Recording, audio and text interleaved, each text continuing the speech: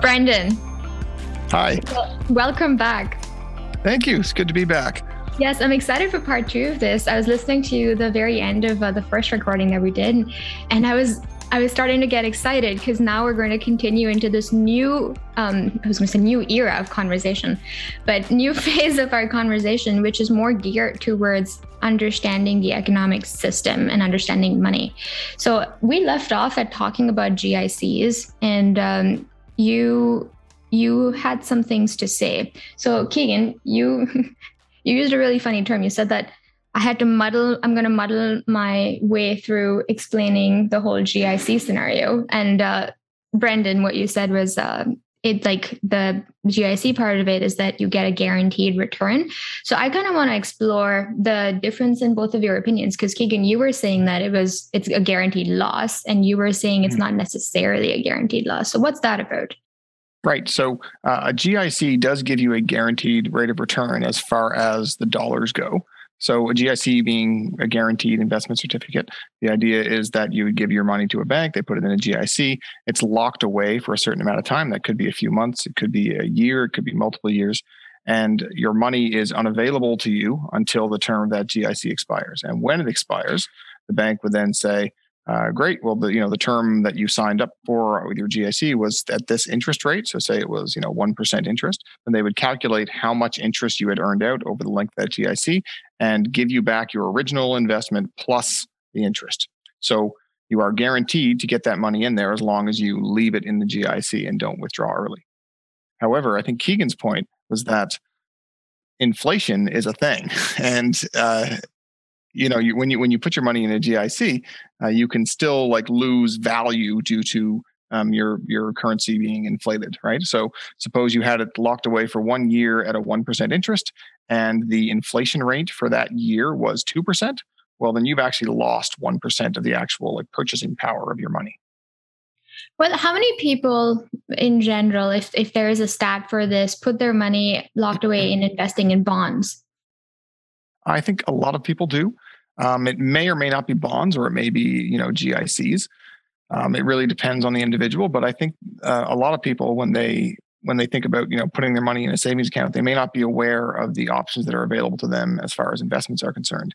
And banks, they really like GICs. They love to get money in GICs because it's basically free money as far as they're concerned. So that's often one of the first things that'll be put forth. It's oh, you're trying to save a bit of money and you want it to be safe. You don't want any risk of losing your principal at all. Well, then a GIC is probably where it belongs. Even if you put it into bonds, there is still some risk associated with that, because if the rates change, then the value of your bond goes down. So, for example, if you have money in a bond that's supposedly paying interest at a certain rate, and the interest rates then rise, well, that decreases the value of your bond. So I think it might be worth defining the difference between a bond and a GIC, because I remember asking that question and you briefly. I thought it was the same, because you said that GIC is a guaranteed something certificate. Investment certificate, and which is a bond, but there's a difference. Yeah, there is a difference. Yeah. So you can think of them as they're kind of similar in that you're both they're both investments, and you both, you put your money into it and you're expected to be paid out at a certain interest rate. A GIC is like a locked in account where you can't buy or sell, in the middle of the term. It's just for whatever you agree to. And you're only going to get what the interest rate is on that. And that's the end of it. As far as bonds are concerned, there's actually a bond market. So you can buy and sell bonds on the market, and the value of those bonds reflects the rate of interest on that bond relative to what the current market interest rates are. So if you purchased a bond that had, say, a 2% rate on it, and you held that bond for a little while, and then say that was a fair rate when you first purchased the bond, or when the bond was issued, and then a couple of years later, the interest rates have risen. So now, instead of, say, 2% being the market rate, the rate for a new bond is 4%. Does your original bond look attractive? No. It doesn't, right? Because you are earning below market interest on this bond. So you can sell that bond, but people aren't going to pay you the face value of the bond for it, because it's worth less because the interest rates are lower, right? Or if the market interest rates are higher, your bond's rate is lower relative to the market, so it's worth less. The converse is also possible. So suppose you took out a bond at a 4% rate, and then interest rates crashed down to 2%. now your bond is actually worth more because you have this amazing bond that's paying at 4% interest for 20 or 30 years, even though the market rates are lower. So in that case, if you were to try to sell it, you would get back more money for your bond. So with a bond, you're not guaranteed to get back the exact amount of money that you put in. Now, if you held the bond for the duration, which is a very long time in most cases, then yeah, you know, at the end of the bond has to be paid off, subject to, you know, the holder's ability to pay off the bond, right? Like you could lend it to municipalities or companies or governments, right? And so generally they do get paid off, but there's still risk if they don't get paid off. But if they do, then you generally would make back the full amount at that point way down the road. But in the meantime, your interest rate is fixed. And is the value of the bond related to the inflation that a country faces? It's a good question. I don't think I would say it's directly related. It really boils down to what people are willing to pay to buy that income stream off you. Like a bond gives you an income stream over a certain amount of time. And so the question is like, what is that income stream worth? So if there is inflation in the meantime, well, then the face value of the bond is lower and the amount of money the amount of value that you're getting out of the interest on it is also lower. But that would be true whether you're holding the cash or the bond. So Brendan, how familiar are you with the DeFi yield markets and like lending stable coins to earn a return? I mean, this is kind of analogous to the whole conversation we've just been having around bonds and GICs. Other than there's absolutely no guarantee that you'll get your money back if you put them in these cryptocurrency yield farming schemes. But they kind of act the same way. Like you can buy and sell these investment contracts. That's more or less what they are. And you can basically buy passive income by putting your money into these things. And I think some of the speculation in the crypto space is that these yield farming markets are going to start capturing market share from the bonds and GIC markets. Do you have a comment on that at all? I'm not super familiar with the DeFi space. I know that I've heard of this, you know, lending stable coins and that sort of thing. Right. To be honest, I personally haven't looked into it that much. I think it's interesting, but I think it's more interesting from like a meta level where it's almost like the crypto space is you know, trying to reinvent finance, right? And it started from square one where, you know, you've got something like Bitcoin and boom, we have like this nice global currency type thing that people believe has value and so on, right? And the further you go down this rabbit hole, the more you will run into the same problems that traditional finance ran into like hundreds of years ago, probably. And what was that? Just in terms of like, if you want to lend money to somebody, how do you do that? What are the rules around that? What happens if the person you lent money to is unable to pay, right? So those are problems that the financial system ran into hundreds of years ago, maybe thousands of years ago, when people, you know, lending pieces of gold and, you know, like Roman denarii and that sort of stuff. That's been a problem for a very long time. And you see the same sort of problem where you mentioned if you put your money into these DeFi lending schemes, maybe you get your money back and maybe you don't. I mean, I assume there's some sort of like smart contracts associated with that to hopefully provide some sort of. Yeah, you always get your money back. It's just whether or not the value of the thing you're holding has retained the value. So like if you're lending Bitcoin, for example, Bitcoin can rise and fall. So in dollar terms, you're not getting the same amount of dollars back. And then there's this other thing called impermanent loss. But you would always get the same amount of crypto back, whatever unit it's denominated in. Is that right? Yeah, that's correct. And then there's this other thing called impermanent loss, and that has to do with providing liquidity. And you put two assets into this liquidity pool to provide liquidity between the two of them. But like just the way that it all balances out, when you withdraw it, you can get less of one and more of the other. But you're getting the same amount of dollars back. It's a strange little phenomenon.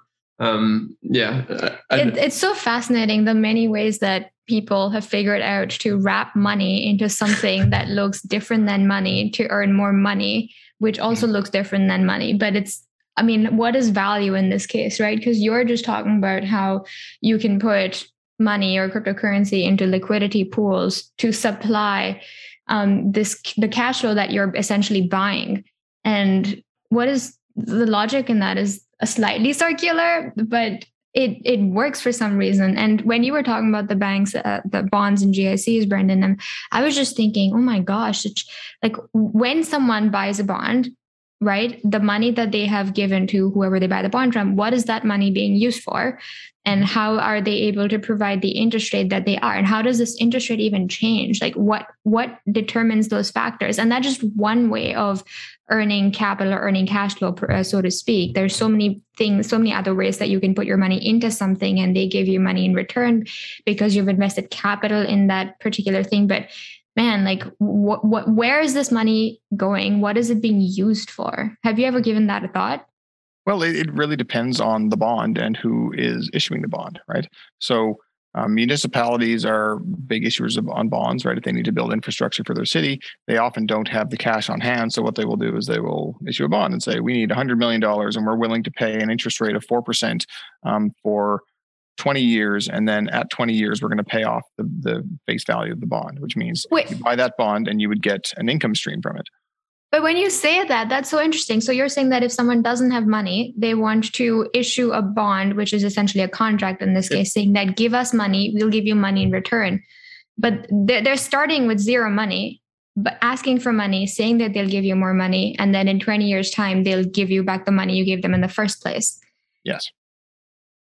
So this is like kind of the core one of the core features of lending, right? Like if you need money for something, like whether you're buying a house or you're doing renovations or you want a car, or like if you don't have the cash to do it up front, you have to finance it. Where do you get the money from? Why would anybody lend you money?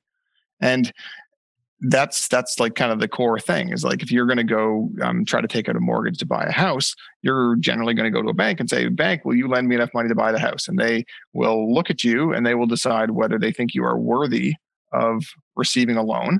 And they do that based on like, what is your credit history? Have you declared bankruptcy recently? Have you missed credit card payments or had like, is there other lending history where you've shown yourself to be reliable or not? And then they'll also look at your income and they'll look at other loans that you might have. So they'll say, well, this person, suppose they're working a job and earning $50,000 a year. If we assume that it's sustainable for them to spend up to a third of their income on interest payments, then what is the maximum amount of money they're able to borrow and still be able to make those payments? And how much money have they already borrowed, right? So it looks at all these different factors and decides whether or not you are a good candidate for it. And in the case of a house, it's even secured by collateral. So you buy a house and you as a mortgage, you get quite good interest rates on a mortgage as far as rates go, right? If you compare that to the rates you pay on a credit card, it's insanely good. Credit cards are 20 to 30% per year is what they charge in interest. A mortgage these days is more like 2%. So the reason they're able to do that is because even if you stop making your payments, the bank has your house as collateral, meaning they essentially have an ownership stake on your house where if you stop making the payments, the bank can take your house and say, your house is now my house and I'm going to sell it and get my money back. And it's a pain for them to do that. They obviously don't want to do that. It's a huge hassle and nobody really wins when you do that, which is why they're careful about who they even give a mortgage to. But they always have that point of recourse, which means that it is, in fact, very safe for them to lend money as a mortgage. And so you have the same sort of thing with bonds. So if a city is trying to build an infrastructure project, usually there's some financial reason they want to do it. So they'll say, well, the reason we need $100 million is because we have a new subdivision going up. And that subdivision is going to start paying us property taxes when people build on it and start moving into it. So it will increase the income of the city. But in order to do that, you have to build it first. So it requires upfront investment. And so, in that case, the city would finance these development costs based on the expectation of earning increased property taxes or whatever other kind of revenues they look for. And it's a little bit different though with the city, right? Because they're kind of collateralizing that debt agreement with their word or with the fact that they are a government, rather. Exactly, yeah. Whereas so governments get really good rates, especially like federal government sort of thing, because they can just print money if they need to, right? Right. Yeah, I mean that they're not going to default on their debt. Like otherwise, if there was the risk of them defaulting, it sounds a little bit like a pyramid scheme. Like give us this money, and and we're going to start paying out these interest payments to you because you've bought this GIC or this bond from us, and there's no risk of them not being able to pay that back to you because eventually the risk is low. Okay. It is possible. Municipalities do declare bankruptcy occasionally. In that case, normally, like the provincial government would step in, or if a provincial government is on the brink of bankruptcy, the federal government steps in. In fact, we saw this recently with the case of Newfoundland and Labrador. So I don't know if you were paying attention, but right, they've got this hydroelectric project they're working on in Labrador. Right, and, Muskrat Falls. Muskrat Falls, exactly. And this has been a project that's been ongoing for probably almost 10 years now, something like that. Yeah. And it's gone way over budget, and to the point where the entire province is, they were already in debt, and now they're even more deeply in debt. And they don't have the ability to just print their way out of it. So the most recent update I heard on that is that the federal government stepped in and said, here, we're going to give you $5 billion. And hopefully that makes things a little bit easier for you on this. Right. So that's money that's outside of the standard equalization payments that provinces either give or get. That's like just free cash. Maybe there's some strings attached in terms of like having some sort of federal oversight on the project to make sure it goes well. But, the point is that like the buck has to stop somewhere. And in this case, it didn't stop with the province. The federal government said they're in a really hard spot. We can't have an entire province declaring bankruptcy or like having to raise its taxes to the point that it crashes its own economy. We're going to have to step in and do something. And so, municipalities have similar kinds of relationships, but that doesn't mean it's not possible for them to default on a loan. They absolutely could. This whole phenomenon of because I said so, this is going to happen, or by my decree, I'm going to print so much money.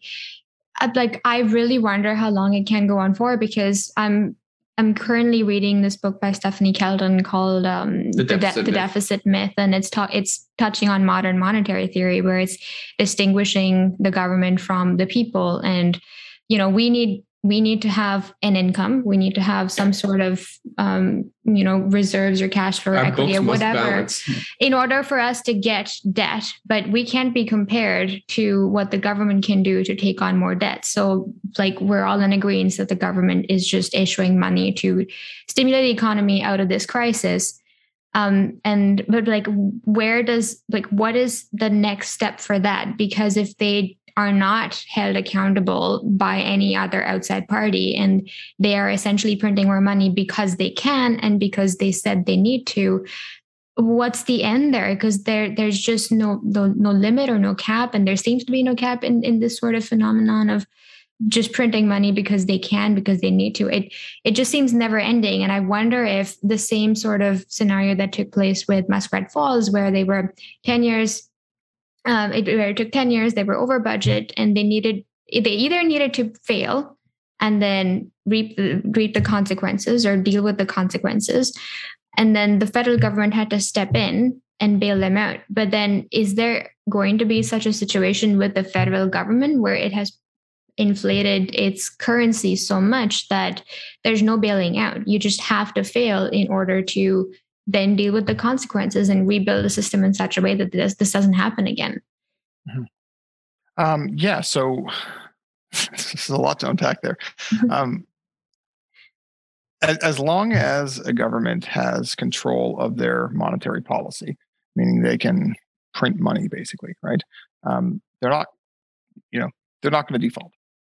But they also need to maintain some sort of trust in their currency, because at the end of the day, like you said, right, it's all based on trust. It's not like you can go to the bank and give them a $20 bill and say, give me the equivalent amount of gold that backs that, because there is nothing that backs it. Yes, at the end of the day, if they print too much money, then it's almost like an indirect tax on everybody who uses that currency as their base currency, because that inflates the value of it, or it decreases the value of every individual dollar, and that sucks. But that's kind of like that's the thing that makes it all make sense, right? Is the ability to do that. If you don't have the ability to do that, then you can have a government that controls fiscal policy, like how they're taxing and how they're spending, but without the ability to control monetary policy, then they need to be very fiscally responsible. Otherwise, they end up in a really sticky situation, similar to what happened in Newfoundland and Labrador. You could look at what happened to Greece. That was probably 10 years ago, like just after the big financial crisis, right? Greece had control of its fiscal policy, but not its monetary policy, because they were using the euro. That responsibility lay with the European Central Bank, and when Greece looked like they were going to go bankrupt. It was then like it was a big point of discussion in the European Union. What do we do about this? Do we let them fail?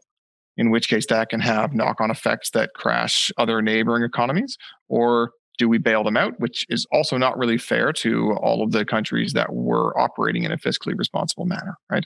But at the end of the day, you're stuck with that hard choice. That's really interesting. I'm glad that you made that distinction between monetary policy and fiscal policy. And just to like speak that back to you, fiscal policy would be like on the municipal or provincial level where they don't have the ability to print themselves out of their issues, let's just say. But like the system that we came out of 50, 60 years ago, like a gold-backed system, that monetary policy was essentially provided by the backing or the binding between our currency and the gold. Whereas now the monetary policy is provided by trust and by decree, by fiat, so to speak. Well, to some extent, you could say that applied to gold as well, right? Because you were one step removed, right? Like, well, what backs gold? Right. Well, right? And you could say, well, gold is a useful material and you make jewelry out of it and you can make electronics out of it, right? But if you look at the actual like market value of gold for the useful things it does as a material, the value of gold per ounce today is not propped up by its physical use, right? Like the value of gold is propped up by the fact that people believe it's valuable and it's been a store of value for thousands of years and people believe that it's going to continue to be valuable. So that's right. Whether you believe that about the dollar or about gold, or about Bitcoin, it's like that's like the fundamental like illusion that makes it work, right? Is everybody has to believe in it, and then when you believe in it, then magically it has value and it can be like this backstop for economics. That's my favorite. Yeah, well, I've also heard of the argument that if we didn't get off of the gold system, then we would not have had as much progress as we have in the past century. Like we would not have had the industrial revolution innovate at the scale that they did had we not been able to lend or take money from the government in order to do so. And if we were backed by the gold system, then there wouldn't be enough money or capital to make that happen. Mm-hmm. So like, where do you stand on that? And I think the ability to lend and borrow money is absolutely critical. It's I look at it as, I mean, it's not just me, but probably lots of people see it this way, but it's essentially like the ability to reach into the future and like move value from the future to today. Right? So like you need a place to live, you need a house. You don't have enough money to buy or build a house in terms of like actual cash on hand. So what are you going to do? Right? Or money from yourself. Yeah. So it's like borrowing from your future self. You're saying, well, I believe that over the next 10 or 20 years, I will earn enough to be able to buy a house or build a house or whatever, but I actually need that house today. How do I do that? Well, you convince somebody to give you the money now, which you can then use for the things you need now and pay it off over time, right? And if you're not able to do that, whether it's in the context of a house or in the context of governments investing in infrastructure or in the context of companies taking on projects saying, hey, we're going to build a factory that produces this widget, but we need $10 million to be able to get the factory off the ground running, and we're not going to make any money on this project until we actually have it up and running and selling, and we have a marketing engine spun up around it and all that stuff. So again, it's like saying you have this thing you want to do in the future that's going to make it all make sense. How do you bring that to the present so that you can actually like get the ball rolling? And I think that's totally critical. If lending and borrowing weren't a thing, we would have no ability to finance projects and do ambitious things. That's true. And I think some of the ideas that are funded and are innovated upon, they do end up being successful and they can pay back the initial investors with the promised returns. But the ideas that aren't successful, it's for those that I feel like we need to let them fail, because it's like we really don't want there to be any sort of failure at all, which is why when something doesn't work, instead of letting them fail, they are being bailed out. And that's not a very great system or fair system, because there's no balance there. If everything succeeds, like I don't understand how anything's going to balance itself out. Right? Yeah, exactly. That's a really good point. So, sorry, go for it. No, it's fine. Go ahead. Oh, so last year, towards the end of the year, I was reading a lot about money and economics, and man, only scratched the surface. But the more I learned about it, I started feeling that there was this cloud of gloom over all of us, and it was just about to burst, and it hasn't yet. It's been 8 months or so, but I still feel like in the near future, with the system that we are living in, the system that we have built needs some sort of course correction, and that hasn't happened yet. That keeps trying to happen, but we're trying to put a Band-Aid on a bursting pipe, and that's not going to last very long. So I suspect there's going to be some sort of economic crash in the future. This is not a prediction. This is not a conspiracy theory or anything for everyone who's listening. This is just my feeling from what I have read and learned. Brendan, do you have any sort of such feelings, or not a prediction, but like something about the future? In a long enough time horizon, there will definitely be a crash. What kind of crash it is, I think, is very hard to predict, and when is also really hard to predict. People have been predicting crashes pretty much since the beginning of time, and occasionally we do get crashes. But the recovery always seems to follow up relatively quickly. Even COVID's a great example, right? And nobody really saw it coming, and then all of a sudden the entire world stops working. Right? Everyone's like, "No, we're just going to stay home for a few months, see what happens." And in some industries, it was looking like, "Oh, maybe they won't be able to spin back up at all." Like the hospitality industry, it's just like, "No, you're just going to have to shut down for a year and a half and see what happens." Right? So, how do you recover from that? What kind of impact does that have on the economy when like people just stop doing everything that they do? And so at the time I was just like, well, this is crazy, like no wonder the markets crashed, because everybody stopped doing everything. Right? Yet now we're at these like all-time highs, even though we're still not all the way out of the pandemic yet. So to me, it doesn't make perfect sense. But again, this is why it's really hard to do. If you had asked me, a year ago from this March, like kind of like in the depths of the COVID oh no moment, right? When everyone's like, we don't know what's happening and the world has stopped doing everything. My personal feeling was that like the wheels are going to come off the whole thing, right? Like you can't just have people stop doing this, and because they probably won't be able to start up again in the same sort of way. There's lots of things that require very long time periods to start up. There's supply chain issues where you're making something that requires 100 distinct pizzas from 100 different suppliers, and they have to be delivered on schedule in the correct quantities, right? And that you can do that when everything is like running relatively smoothly and stably, but as soon as you stop it, there's no clear way to like boot it back up again in an efficient or reliable way. And we're seeing the effects of that now in terms of things like the chip shortage, right? Like Toyota just a couple of weeks ago cut its global production capacity by 40% because they can't get enough of this very specific kind of microchip. Holy crap, like they have almost everything else they need for the cars, but this one thing they were missing, and they have to cut their global capacity by that amount. It's crazy, right? But that's just how interconnected all of these things are. And it's very hard to like kind of trace it back and say, it came from here and this will be the effect if we stop it. And so these sorts of things are why a lot of monetary policy is based around the idea of preventing these shocks that you get from crashes and depressions. Because when you get shocks, then it has these knock-on effects that continue for months or years after the fact, and can have impacts like one of the largest car manufacturers cutting half its capacity, right?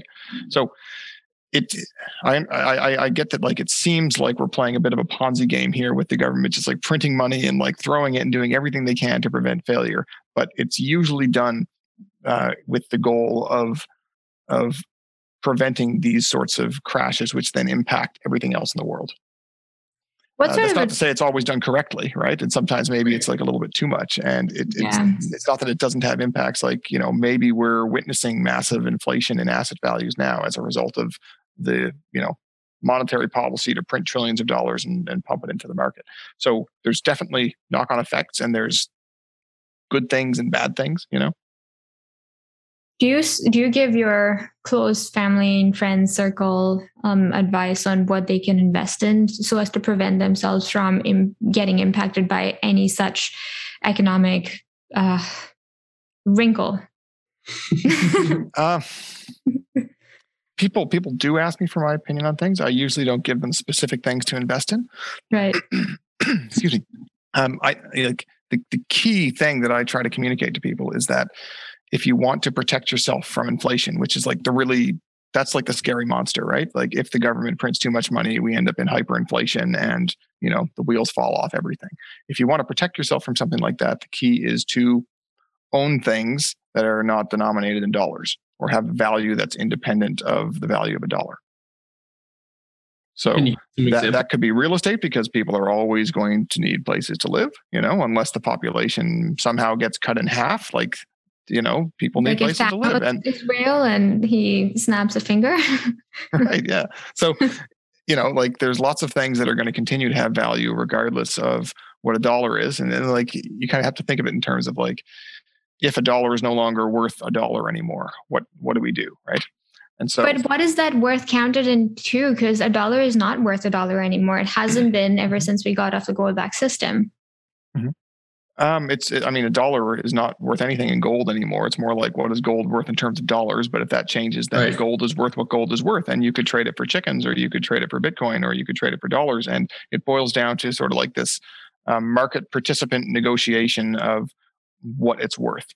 Someone will say, I'm willing to trade you, this much of a Bitcoin in exchange for gold, but I won't buy it back from you for more than this amount. And whether you're talking about dollars or Bitcoin or gold or chickens or houses, right? Like there is some amount of tangible value associated with these things. And even Bitcoin, like, you can take the argument, a lot of people would say that there's no tangible value to a Bitcoin, right? It's just numbers in a distributed ledger. But the fact that it can be used for things, and it is being used for things, means that there actually is value there, regardless of whether or not it's something you can hold in your hand or what have you, right? So, things do have value. The biggest problem with inflation is like your dollars losing their value. Okay, well, if you have your money in something other than dollars, whether it's like investments in company or it's cryptocurrencies, or it's the fact that you own a house and the house is worth something, right? Like those are all ways to protect yourself from inflation. Do you think that a deflationary currency would be beneficial? I feel like a deflationary currency is not a very good currency because there's no real incentive to spend it. And that's like, that's something that, like, I learned in like an economics 101 lesson, right? So maybe I'm just like repeating the established mentality of the dogma or whatever, right? But I think there is something there. And the reason why I think that is because I've held Bitcoin for a very long period of time, and I regret every single Bitcoin I ever spent. So why would I continue to spend Bitcoin? It doesn't make any sense, right?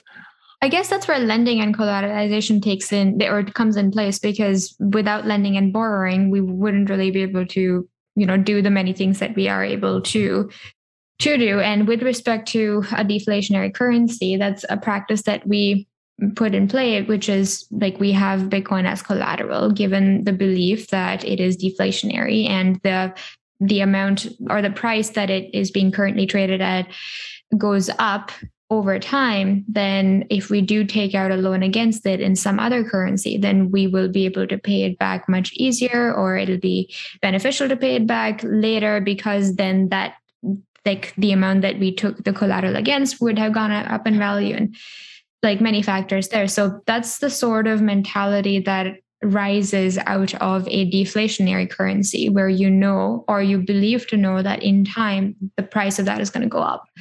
So I'm not even sure I would call it a currency in that case, though, because it's not the Bitcoin you're really interested in. It's like the value of it, or the fact that like you can use it as collateral for a loan because you think it's likely to maintain its value, right? But do you actually want to spend your Bitcoin?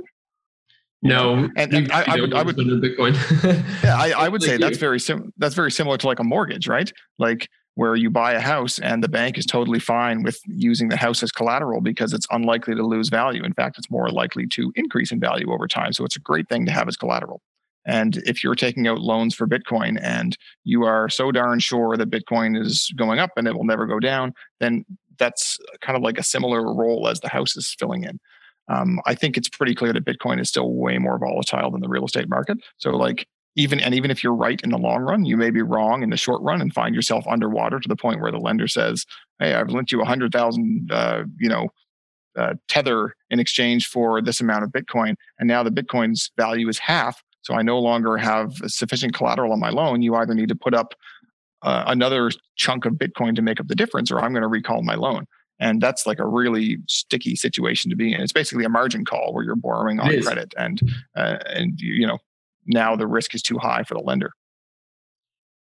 Well, what I'm wondering though is, Keegan, that there's a strategy of not strategy, but the feeling of not wanting to sell Bitcoin. But we're going to El Salvador in November, and we're going to have to spend Bitcoin when we are there, which we're excited to do too. Yeah. Like, we are also for having a Bitcoin-based economy at the same time as not wanting to spend Bitcoin. That's such a weird dichotomy. Like, how? Well, it is because it sits in this quasi state of being like not quite a currency, and like being, I think it's achieved a store of value status.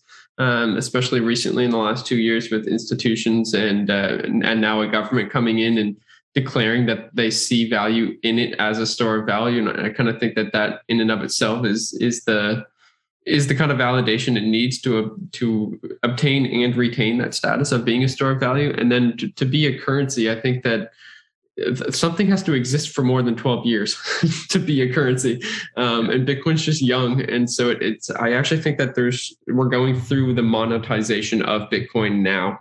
And like, what is a money? It's a store of value, a unit of account, and a medium of exchange. And we've got the store of value more or less knocked down now. The unit of account is really tough because it's volatile, and it doesn't, like, I can't track the value of my... It's volatile in fiat terms. It's volatile in fiat terms, right? But one Bitcoin is always equal to one Bitcoin. So if I'm measuring my wealth in terms of Bitcoin, it's actually amazing, because the value of my wealth can never be decreased involuntarily, right? So if I hold one Bitcoin, I hold that percentage of the share of the network always, as long as I don't part with that. Wouldn't that be true for? I guess it wouldn't be a percentage of share. I guess I'm just thinking, like, if you denominate your dollars in dollars, then it also never loses value, right? No, it does, because the denominator goes up. So as the total, with respect to the total share, exactly, total number. Yeah, so that's what I was saying. Again, the difference is like, the share changes, but still, I mean, if you're only ever comparing it to itself, then that's going to be true for everything, right? No, I don't think so. Because the denominator goes up. Just a really trivial and simple example. If there's only $10 in existence and I have one of them, then I hold 10% of everything. But if some governing party creates $90 more and suddenly there's 100 of them, then my 10% supply has just been diluted involuntarily down to 1%. And now I only have 1% of all the wealth in existence, whereas that is not possible to happen within Bitcoin. If I hold one Bitcoin, I think it is, though, and I think, and this is like where things get really hairy for crypto, in my opinion. So as long as you believe there is one true Bitcoin, then yes, you are correct. But forks happen, right? And the trust gets fragmented across different forks, and now your value is fragmented across different forks, which are then incompatible going forward. So you can have value cut off your Bitcoin by part of the network fragmenting away, and then your total ownership over everything now goes down because there's copies of these, and the trust is now partitioned, Right.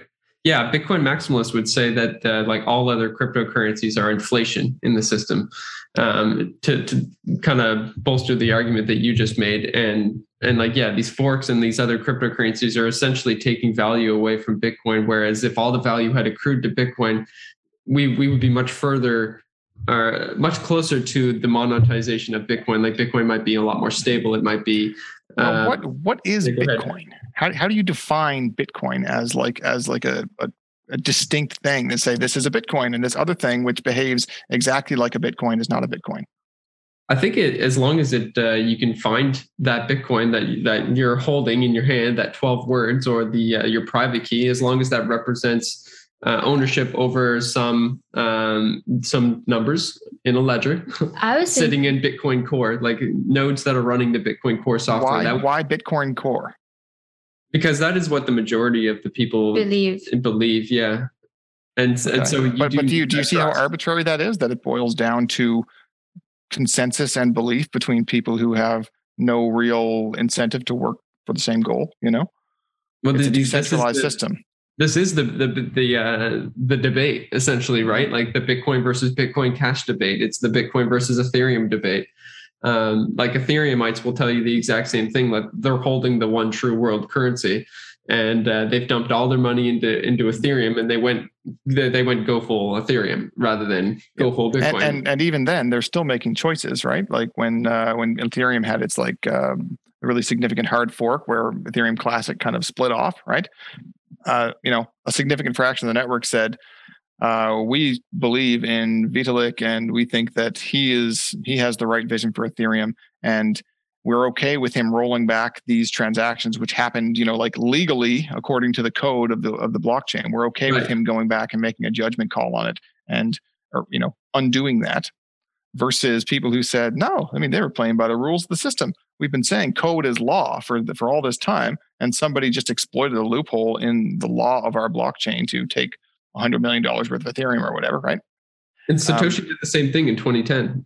Right. So, like, at the end of the day, you're choosing to go down one path versus another and saying, I believe this is the currency versus that one. Or you could say maybe both of them are equally valid and I don't really care about the politics of it, right? But the point is that you even in something that says we have a fixed number of tokens that are ever going to be created, you can still have that inflate away. And there is still like the politicization of it where you have to like pick a path or be so totally neutral that you don't care about who's running the chain at all. Right. Yeah, I appreciate the argument that you're making, Brendan, and I think that I would chalk it up to this. Like, I think that people should have the ability to choose the currency that they use. Like, I'm not comfortable with currencies being imposed on people necessarily. So I'm not so much of a maximalist that like I hold 95% Bitcoin, but at the same time, I actually respect your decision to choose Ethereum as your core currency. If you want to measure your wealth in Ethereum and use Ethereum as your currency, it's your right to do that. Whereas I think that we're coming away from a political system that says you must use the Canadian dollar and you must use the US dollar. And we're still there, but we're in this weird quasi zone where like these currencies are arguably in the middle of some sort of weird collapse. We don't really know when that will happen, but I think that we agree that at some point in the future, they kind of have to. It wouldn't be a collapse so much as it would be a transition, I believe, because I agree too. I think we've progressed enough into the future that we can avoid a collapse, but it doesn't mean it wouldn't be bumpy, but I definitely think that it'll be more of a transition than a collapse into something else. I feel like I largely agree with what you're saying, and I agree that it's a wonderful thing to have choice, like to be able to choose what currency you want to use. That's incredible. And it's something that most people throughout all of history have never really had any say in. Other than, like if they decide to barter, like do a direct barter for something, well then, yeah, I guess my currency is chickens now instead of denarii or whatever. I agree with that. Whether or not currencies are going to like collapse in a hard collapse like fiat currencies, I don't really know. I would hope that they wouldn't. If there is a transition, I would hope it's to be relatively smooth and we don't need like armies banging down people's doors to try to force a choice in one way or the other. I think it's going to be a very interesting couple of decades as we see how this all plays out. I'm excited. I'm a little bit terrified, but I'm also very excited for it. You said something in the first part of the episode where we were talking about denomination and value, and you said that if you hold shares in something, the value was produced by the business that is giving you those shares. And you said food stores. And that got me thinking, okay, cool. Post-apocalyptic, really need to make sure that I have a food store in some capacity so that I still am holding some sort of value to give to the people in order to have or recreate some sort of economic system. So anybody who's listening, take notes. So just to wrap this up, Brendan, before you go, what would you like to say to our audience about the discussions that we've had and about passive? I feel like discussions like this are super important. And the more people understand the kind of like high level goal of people who are involved in cryptocurrency, like that's a really good thing. I think it's one of the probably greatest forces for, what would be the word? like liberalization of the currency space in terms of like allowing people to have the kind of choice in what currency they want to denominate their business in and so on. And I think it's amazing. And I think I said something in the first part of this as well, where I talked about one of the biggest benefits of cryptocurrency being that it provides competition to fiat currencies, right? Yeah. So if there is literally no alternative, governments can do what they want, right? And you end up with cases of hyperinflation and so on. And there's not much you can do about it as an individual. But with these globalized cryptocurrencies where you have the ability to choose how your money is denominated and where it trades and what sort of features it has, right? It's harder for governments to get into a space where hyperinflation is a thing because people could just say, oh, we're just going to pack up and move to this other thing. No big deal. We still have a lot of the same electronic features and so on, right? I think just having that as like a possibility is something which will put pressure on governments to, be more fiscally responsible and hopefully not allow that sort of thing to happen.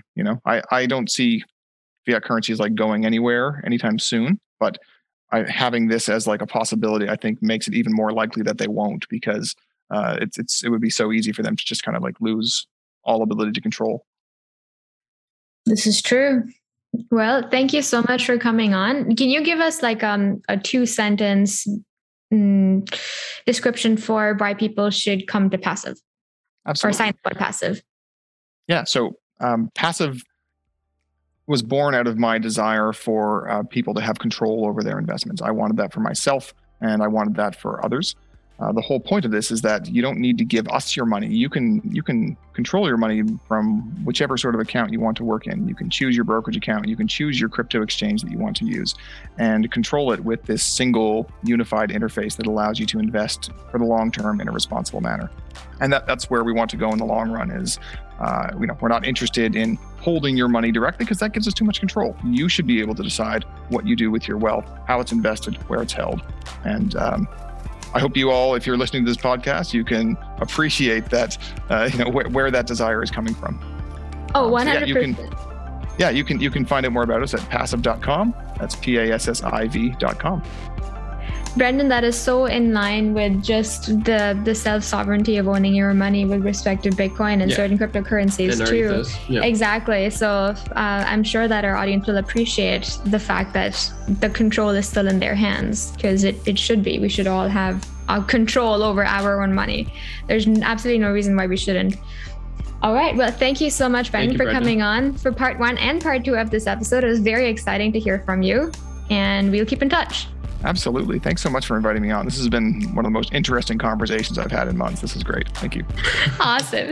Everyone listening, stay tuned.